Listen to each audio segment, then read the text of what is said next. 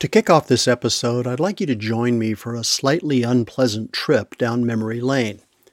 Do you remember the last time you got a tetanus shot? At first, there wasn't any pain at all, but for most of us the next day, in fact, the next few days, were really no fun at all. Our arms swelled up and the injection site hurt. In fact, it hurt a lot. But that wasn't the worst part. Apparently, whenever we get a tetanus shot, there's a massive press release that goes out to every single person that you might possibly encounter during the week following the injection. Because every time you run into somebody who knows you, they approach with a big smile on their face, and then they punch you in the shoulder as a form of greeting, or to make a point, or to punctuate for you how funny the joke you just told was. And it's never the other arm. It's always the place where you get the shot. What the hell? Of course, we know that's not what actually happens. The truth is that people always punch you in the shoulder. It just doesn't hurt until you have a reason for it to, so you're not aware of it. You don't notice. But then you get that shot, and suddenly every person you know apparently hates you. Well, that's what curiosity is like. And it's why I often say that the downside of curiosity is awareness. Curiosity is like a vaccine against ignorance. But it has a downside. Once you allow curiosity to take root in your body, it never lets go. It becomes part of you, which means that your awareness of things, all kinds of things, becomes heightened. You get why disease, which is characterized by an unquenchable need to know stuff. Why would you want to cure that? This is a program about extinction, but it's not what you think. We're not going to talk about the 200 species that disappear from this planet every 24 hours, many of them because of us. We're not going to talk about the loss of habitat, or the destruction of the rainforest, or the devastation caused by climate change, or the 20,000 tons of plastic that make their way into the world's oceans every day. We're here to talk about the looming demise of something much more human and enormously fundamental: curiosity. For centuries, humans have looked across the vastness of the prairies, probed the darkness of the oceans and the night sky, or gazed into the wonders of a single drop of pond water. We've asked truly fundamental questions. What's out there? What is this? Why do things behave the way they do? What makes that work? And perhaps most fundamental of all, who are we? And what are we doing here? These questions, many of them asked initially by members of the clergy and philosophers, later by scientists, form the basis of natural human curiosity, a desire to understand the world around us and our role in it.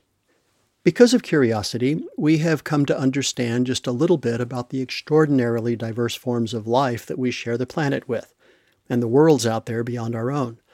We've learned to build enormous structures, to protect ourselves from, and in far fewer cases, cure disease, and to create unimaginably complex technologies that serve us in equally unimaginable ways. Most of these advances have made life better for us and helped us to live longer, richer, in some cases easier lives. But there is a downside to this.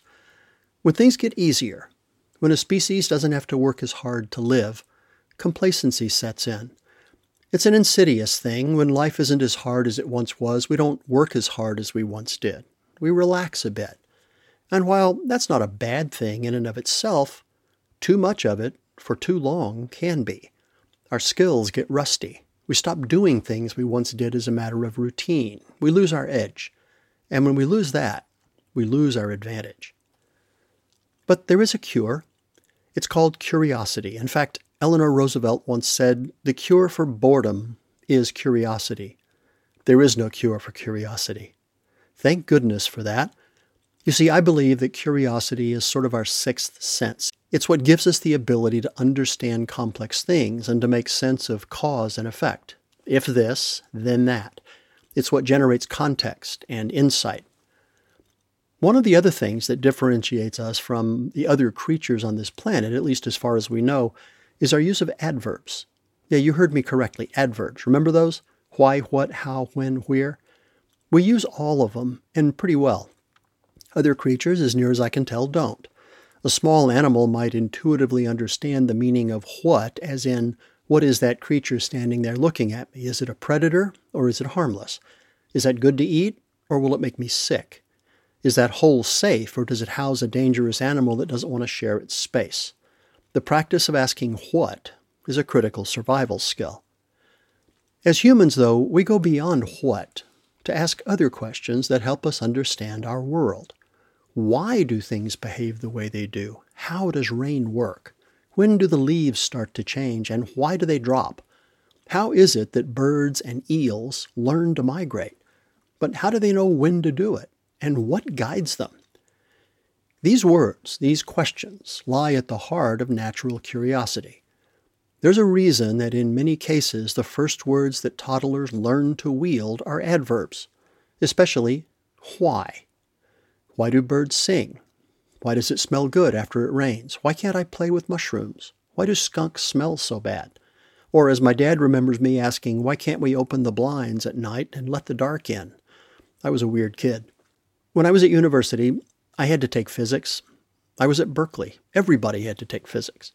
Well, once I got into it, I was gobsmacked at the amount of philosophy we were presented with from the various professors. One of the concepts we were assigned to struggle with was something called epistemology, which is the study of the limits of knowledge. From the point of view of physics, it went kind of like this. The very act of passively observing the behavior of a subatomic particle imparts energy to that particle, which changes its trajectory. The point? We can't observe without changing whatever it is we're observing, which means that there is absolutely no way to know what the actual behavior of the particle we were observing was before we observed it. Now, if this was a movie, this is where the actors would be lighting up and passing around a doobie to help them get their heads around the concept. But it also says a lot about the world. We can never know everything about it, but we have the obligation to try. And by the way, that's what science is all about. It never claims to be right or to have all the answers. All it says is that I'll be more right tomorrow than I am today because I'll know more tomorrow than I do today. My friend Hank Lentfer, whom you heard in the episode about Liz McKenzie's film The Singing Planet, had this to say about curiosity. There's kind of a piece of irony that you and I are so confident in the power and beauty of curiosity and finding the edge of what it is that we know. But there's also seems to be a great comfort people find in certainty. That this is the way the world is. That this God did it this way with these intentions and these are the rules and it's black and white and I don't have to question. So true. The more we know, the more we realize how much we don't know. That shouldn't be off-putting. It should challenge us to step up and make a bigger effort to understand as much as we can. Why? Because understanding our world isn't about certainty. It's about incremental forward steps that gradually expand our view of things. When we send satellites off to explore the far reaches of the solar system and beyond, we don't know what we're going to learn. We have ideas about what we'd like to learn, but this is a good example of a journey of discovery, like Lewis and Clark's mission versus the destination. I mean, think about this. On September 5th, 1977, that's 45 years ago, NASA launched Voyager 1. 1977. The internet and web didn't yet exist. Mobility hadn't arrived. Personal computers were the stuff of technological legend. Yet NASA was able to build a nuclear-powered satellite that today continues to routinely send data back to Earth about its discoveries in spite of the fact that it is currently 15 billion miles away from Earth. In fact, it's so far away that it takes a radio message traveling at the speed of light. That's 186,000 miles per second and change. It takes it 21 hours to get here. Talk about a sense of wonder. So, curiosity is the stuff of understanding, of insight, of context. It's the birthplace of wonder. In fact, Hank brought up a wonderful quote by Anne Lamott, the author of, among other wonderful books, Bird by Bird, which says a lot about certainty. The opposite of faith is not doubt, it is certainty. So what's my point here? Well, you've heard me say that I believe that curiosity is our sixth sense. If you think about it, it's our senses, taste, smell, touch, hearing, seeing, that give us the ability to explore and experience our world. Even our most advanced technologies are designed to add to or enhance our existing senses. The Greek word tele, T-E-L-E, means at a distance. So television means seeing at a distance. Telecommunications, communicating at a distance. Telemedicine, teleport, telescope, telegram, medicine, transportation, viewing, and writing, all at a distance. But all are extensions of our existing senses. And curiosity? Well, it's sort of an uber sense because it feeds raw material into our senses, providing a conduit of content that our senses analyze to provide context and understanding. When curiosity slows down, so does the insight pipeline, the fuel source for our senses. Why would we want to slow that down? Why would we ever not want to know more tomorrow than we do today? Here's Hank again. I love the imagery that if you drew a circle around everything you know, the border of that circle is the unknown. And as we learn more, our circle gets bigger, but so does that boundary with the unknown.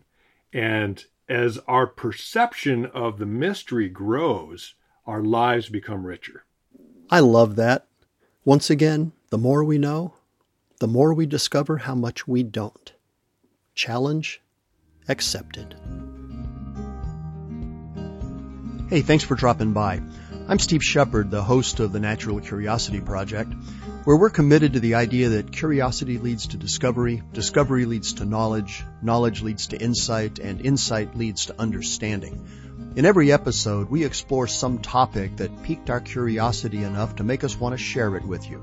I hope you enjoy the journey. And if you did, I'd appreciate it if you'd leave a comment over at iTunes or SoundCloud, wherever you listen to the podcast. Thank you very much. We'll see you in the next episode.